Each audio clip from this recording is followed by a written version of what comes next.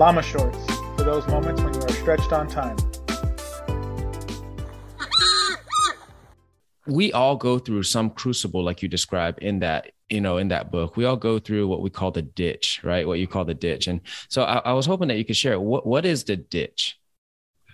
So the ditch, I think, is where you find yourself in life and you don't expect to be there. It's either something you've done stupid like me. Maybe it's a scary diagnosis of cancer. Maybe it's a job loss. Maybe it's the loss of a loved one. And you are literally down in the ditch and you think your situation is hopeless. You don't think anybody's ever been there. And it's really pretty damn bleak, Joe. And when you were in the ditch, you're usually clothed in a lot of shame and guilt. Mm-hmm. And it's not a place you want to be. My belief is everybody ends up in the ditch at one point or the other, Joe. Mm-hmm. Yeah. So would you mind sharing the ditch that you describe in the book? Because do you think, before we even get there, do you think that most of us probably experience multiple ditches in our lives throughout our careers? Yeah, I'm a true believer that we live our lives in seasons. And there's a season sometime of dryness. There's a season of joy. There's a season of abundance.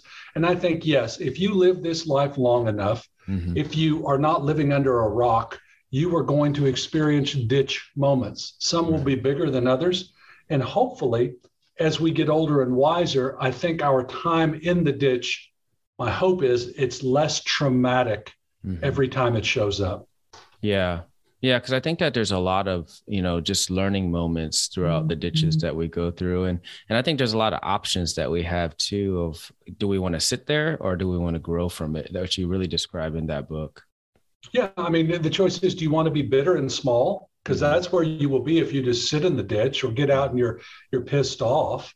Or do you want to take it as a learning experience and say, how can I be a better person? And mine was, how can I share my story to give others hope? Yeah. Yeah. So, I'd love for you to share a little bit about your ditch, the one that you describe in the book. Yeah. So it's a long story, but I can do it pretty quickly. So I'm a 7-year lawyer. It's 1994. I'm a 7-year lawyer. And I get a call from an insurance company and they say, hey, listen, we want you to defend a trucking company. So I call the trucking company and the director of claims, the guy that handles lawsuits and lawyers, his name's Sam. And we start doing Sam's work. And we start with little cases and we do well and we get bigger cases. And so then this other lawyer and I leave our firm and start a new one, and Sam's business follows us. Now, Sam is the director of claims, Joe, for an umbrella of trucking companies that run all over the United States. So when we start our new firm back in 96, he is hiring us, from El Paso to Marshall and Dallas to Amarillo. Every time he gets sued, he's hiring our firm. And it's a lot of work and it's good work. And he is one of those clients that knows what he's doing, listens to you, lets you do what you need to do. And he was always very hands-on, Joe. So if we had a big deposition, if we had a mediation, if we had a trial, he was going to come in the night before and to be there the next day. So he and I went to dinner many, many times and we broke bread and I got to know his family. I mean, you sit around and have a 2-hour meal or with somebody 20 times, you get to know them. He got to know my family, Joe. He came out to my house and broke bread around my table with my family and even went to mass with us. And so he's a guy that has got a national footprint and he was very well regarded. He was just a big personality. And if you were in the trucking industry, you knew Sam or you knew of Sam. And he got a lot of perks and he was always very generous. And so in late 2001, I got a big box in my office and I open it up and it is full of Green Bay Packers swag, signed footballs, signed jerseys, team prints, stuff he knew my sons were going to love. And they did. And so I called him. I said, Sam, thank you, man, for this. This is great. He goes, Mike, don't worry about it. I mean, that's the kind of guy he was. I was not at all surprised, Joe, that he did that. And he said, did you get what I sent you? And I said, no. I mean, I saw 2 footballs, these jerseys. He goes, no, there's some for you at the bottom. I said, okay. So I dig everything out, and sure enough, there's an envelope, Joe, in the bottom of the box. And it's got 3 checks in it totaling about $10,000. And they're all made payable to me, but they are not on any cases I am working on for Sam, because I know this. So I said, Sam, there's got to be a mistake. I see these 3 checks here. They're made payable to me. Checks never get paid payable to me. And these aren't cases I've got. He goes, no. What I want you to do, I want you to take those checks and I want you to run them through your law firm's trust account.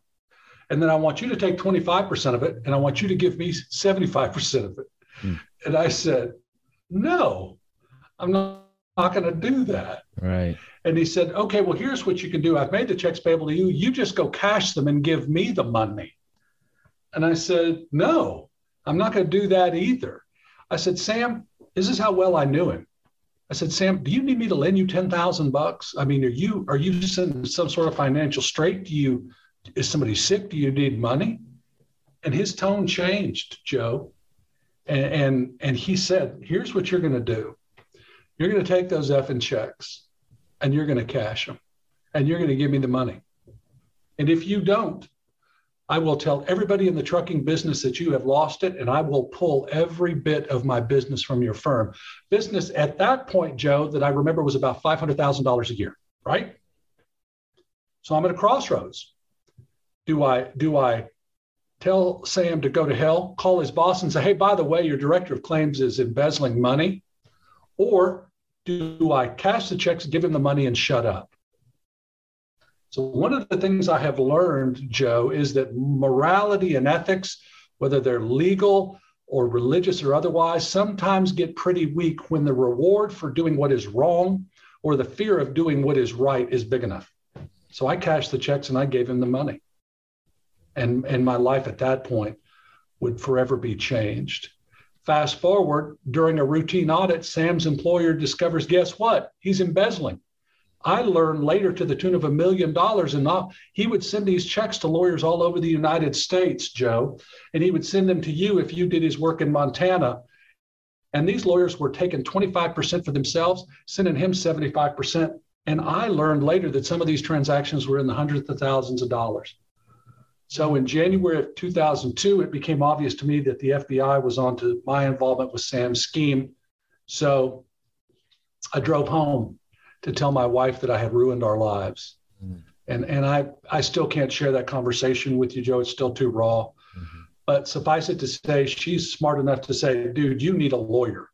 So I went and got a lawyer who sent me to a psychiatrist. I had to hire another lawyer because of the state bar grievance. And then we had to work through all of that. The net of it was I pled guilty to one count up in federal court. A federal judge sentenced me to 90 days in a halfway house. And just for anybody thinking, a halfway house is not like a little white picket fence house on a little lane in a small town. It's industrial. I mean, it's part of the U.S. prison service. So I had to do that for 90 days from January to April of 2003. And I had to go through the grievance process, and I got a public reprimand, but I was able to keep my license. But during all that, Joe, that's when everybody cut and run. Everybody bounced. I mean, I was a pariah. You're in the military. I was in the military, dude. Word travels fast, and word gets out when you have absolutely beefed it and are radioactive. Right. And so we had to build a firm from nothing with 2 clients.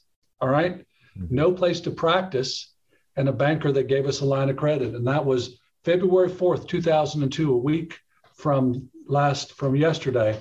We opened the door with 5 people and had 162 files. And this last week, we have 13 lawyers, 37 employees, and we just opened file number 3,722. Wow.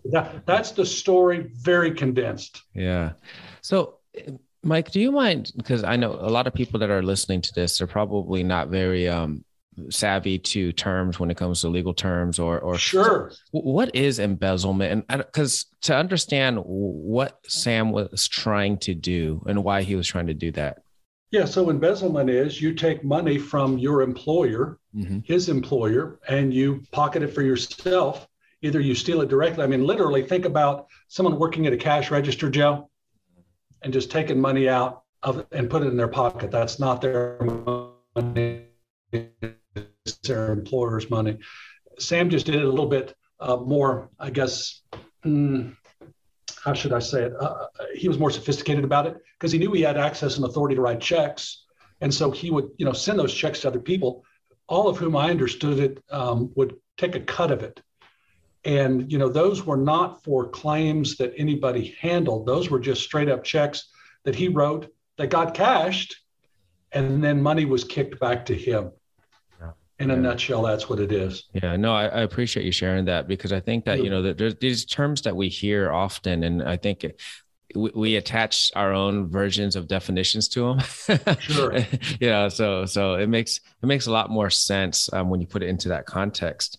So, you're going through it. Something that jumped out at me when you're telling that part of the story was, the reason why you made that mistake, was to avoid something that inevitably happened anyway, because of, in losing client, inevitably happen anyway. And isn't that life? I mean, that happens so often, just like that.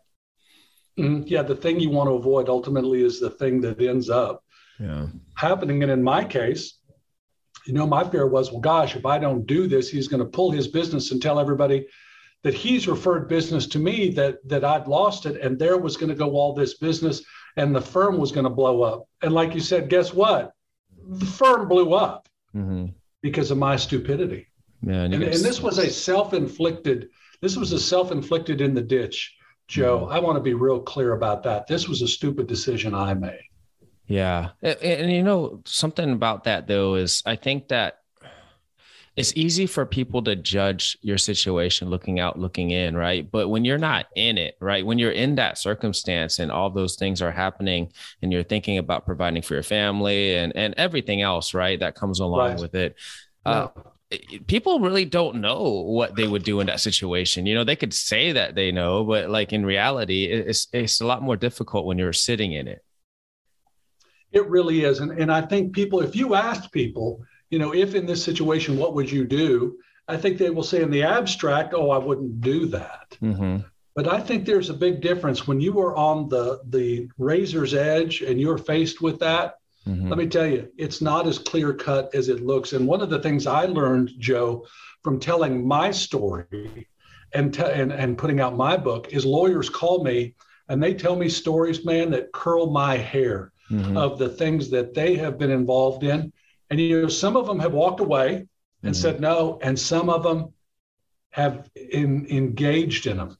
And so it is not, I used to think that I was the only idiot, if that makes sense. And I was the only one that ever made a bad decision. But let me tell you, there are a lot of people who are confronted with things worse than mine on a daily basis in this job. Yeah, I bet. And yours was, it seemed like a big number attached to it. But how many people do small things like that regularly and it just kind of drift into it? I mean, it might be like taking a $20 gift here that's inappropriate or whatever, and then that just turns into something, a slippery slope, right? I mean, you could easily drift that way. Oh, yeah, because, well, I've done it before. It's nothing bad in the past. No one's getting hurt. It's just this. Yeah. And yet, mine went from 0 to 100 because I had never had anything like that with Sam. I mean, I just hadn't. But obviously, it was something that he knew he was going to do because he had done it with lawyers all over the country. Right. I mean, do you think was in the book, it kind of alludes to it. Was he playing 3D chess, like playing the long game, like becoming your friend? I think that he became my friend because he was a very friendly guy. But I think he also sensed a vulnerability, and it's that whole Godfather thing. I'm going to do a lot of favors for you. At some point, I'm going to come to you and ask for a favor. And he had always been so generous and everything that I think sort of set it up like that. Now, again, I could have absolutely told him to go to hell and call his boss, but I think there may have been a lot of just probing and figuring it out. And when a dude's sending you $500,000 a year in business, there's a lot of dynamics in play. And I will tell you, Joe, something similar to that has happened since then in the not too distant past, where a client kind of alluded to, well, listen, we need to work something out.